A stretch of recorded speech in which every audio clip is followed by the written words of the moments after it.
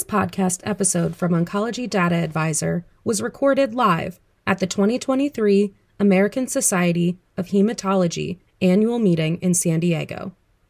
Thanks for listening. Be sure to visit oncdata.com, subscribe to our YouTube channel, and follow us on social media for more exclusive content and interviews from the meeting. First question I wanted to ask you is if you would like to go ahead and introduce yourself and your research interest. Yes, absolutely. Pleasure to being with you today. Thank you very much for your invite, actually.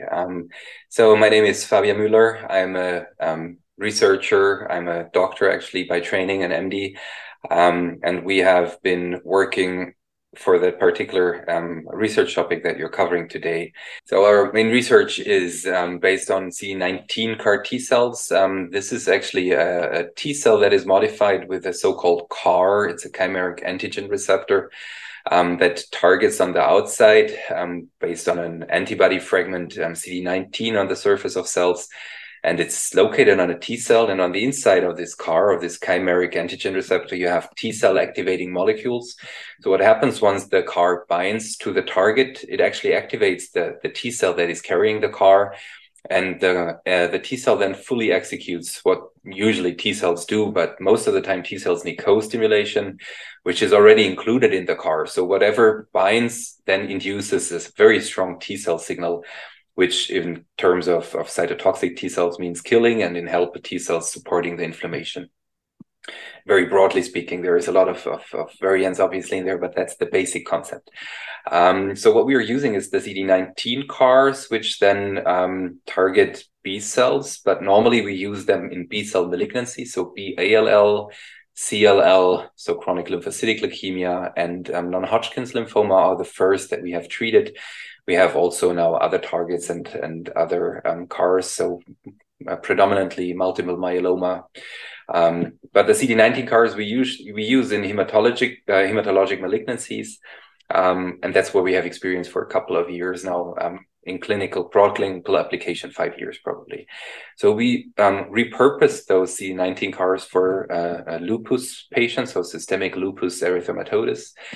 She had a lot of different treatment she went through all the different treatment options there are, even experimental treatment options, and her lupus progressed within 2.5 years to a life-threatening situation where the heart was about to fail, the lung was terrible, she had joint pain, she had serosities, a classical symptom of the lupus, skin changes, fever, all the complement levels were low. So a very, very active lupus.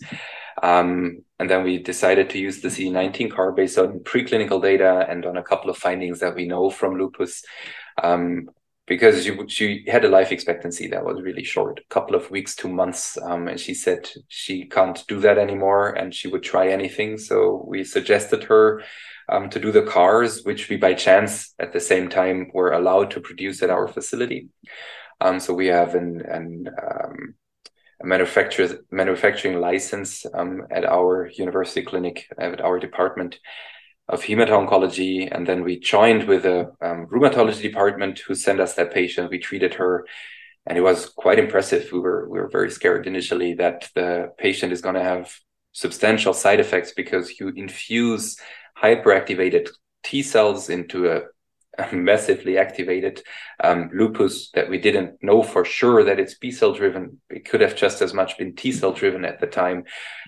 So it was really just let's see if it works. But for the patient, really probably a dangerous situation. But she said she wants to take the risk. So we thought we go ahead and do it. And we were super lucky, all of us, like the patient as much as we were. Because the lupus was a massively active lupus with there's scores from 0 to 25, and she had a 22, which is very high, was down to 0 in activity within a month, which no other treatment achieves in lupus in that speed from such a severity down to 0. And then we tried a couple of more lupus patients and achieved the same activity. Went on to a couple of other autoimmune diseases that are also thought to be B cell driven. So it's systemic sclerosis and myositis. And all of those patients that we have treated, which are, so I reported 15 at ASH, all those patients remain at remission and are treatment free. So it's something that is unprecedented in the end, because all of those are chronic diseases, and with just one shot of CD19 CARs plus lymphodepletion, a short chemotherapy before that, we achieved substantial complete remissions and resolution of most of the symptoms. That's fantastic. It's honestly such like an inspiring study that I wanted to ask, because you said like your team was scared starting this. What was you and your team's reaction to such like a positive outcome for these patients? You have to think of it, it's a very special type of CAR T. We produce that with a Miltony system. And what happens is that, different from most of the commercial CARs, you put in fresh cells and you take them fresh out of the machine. And we usually infuse them in the evening, so between 4 and 5 in the evening. So we infuse those CARs in the late afternoon. And like there were a couple of people having sleepless nights. So it was really just the question, does it actually work? What's going to happen?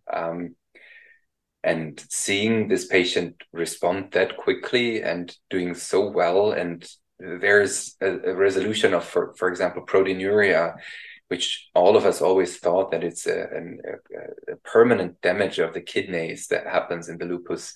It's all just gone. It's like it's something that nobody had ever believed is actually even possible.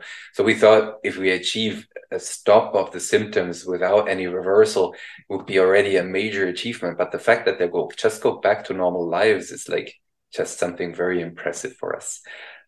So it's not just it's the combination in the end. It's the depth and the speed of the remission that we achieve that is just super fascinating. Definitely. And what do you think this like hypothetical cure could mean for the future of treatment? Like with that, we are just super cautious. There is a treatment. So in some countries, Italy does that quite a bit. They even do allo transplant, so bone marrow transplant from a foreign person, right? HLA matched. And then you have rates of 80% of long-term cure of those that actually make it through the treatment and have like achieved the remission. They have really, I want to say, at 5 years, 80% are remission. We have autologous transplant, where we transplant the own bone marrow, which likely achieves a similarly strong reset. Like we haven't compared it side by side, the T cell, the B cell compartment and the T cell compartment, something that one should do. But like the alternate treatments achieve something like the autologous achieves 50% at 5 years. So it's really also a very strong treatment.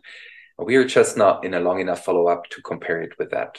What I feel confident in saying is that we likely are not going to be substantially worse than the autologous.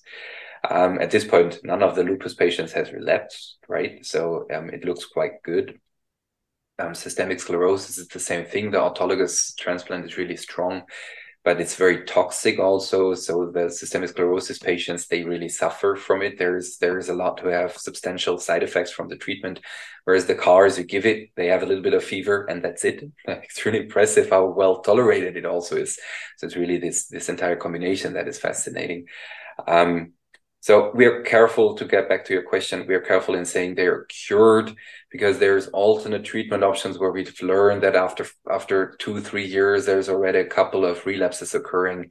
Definitely. And final question I want to ask, because I know you're kind of talking about your next steps and stuff. For anyone that's following this trial, because it's so exciting, what can like we look forward to, if I'm allowed to ask, for like the upcoming year? Oh yeah, that's a very good question to ask. So what is very important is that this was not a clinical trial. That was like it's very hard to translate it, because there is nothing like that in the American system. It's a little bit like a compassionate use, but different. So it's not really something that I can name so that you actually understand what we are doing, but on a legal basis. And in Germany, it just took us 1.5 years to get the clinical study up and running, but now it is. We have started recruiting in July this year, have already 8 more patients treated, and it looks really good. So our number of patients is rapidly increasing. We have now this, like the phase 1 is pretty much the first 8 patients, and we see whether there is new security issues.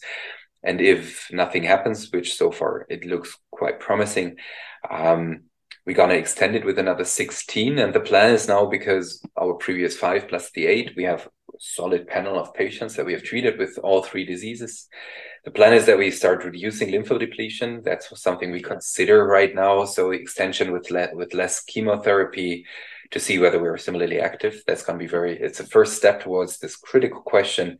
Do we need the lymphodepletion before? It's not answered, but we can at least say it works similarly well with less chemotherapy.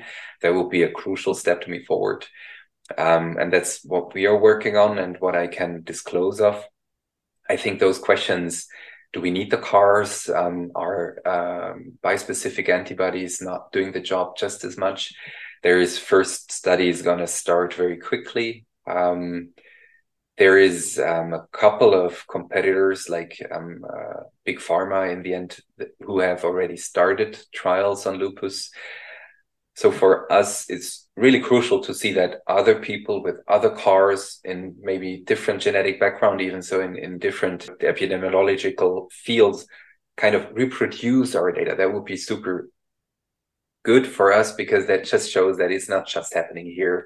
So I think the confirmation from all these different companies, which will come up very quickly now, there will be interim reports fast, because for the companies, that is a very crucial thing to happen also. So I think by ASH next year is going to be several reports on it. Let's see. Actually, ACR, American, the rheumatology meeting, happens a month before ASH. So November next year, expect a couple of big things happening in the rheumatology field. Multiple sclerosis and other neurological diseases, that's going to be a game changer also. The preliminary results, one case was published just recently with CD19 CARs. So I think there is a lot happening in the field now. New molecules, new diseases. Think of it, you can just name whatever phenomenon that is B-cell driven you can think of. It's just something that people discuss now. We just opened a huge box of new possibilities. Most definitely. Yeah, this is so much to look forward to. And I wanted to first thank you for your time today. I know this is such a busy time, but I also wanted to say thank you so much for your passion and you and your patients' willingness to take this leap of faith. It's definitely really exciting. So we'll definitely follow up with you next year around November and ASH and everything. So thank you so much, Dr. Mueller. Thank you very much for your time. It's always a pleasure. It's important to talk about that stuff.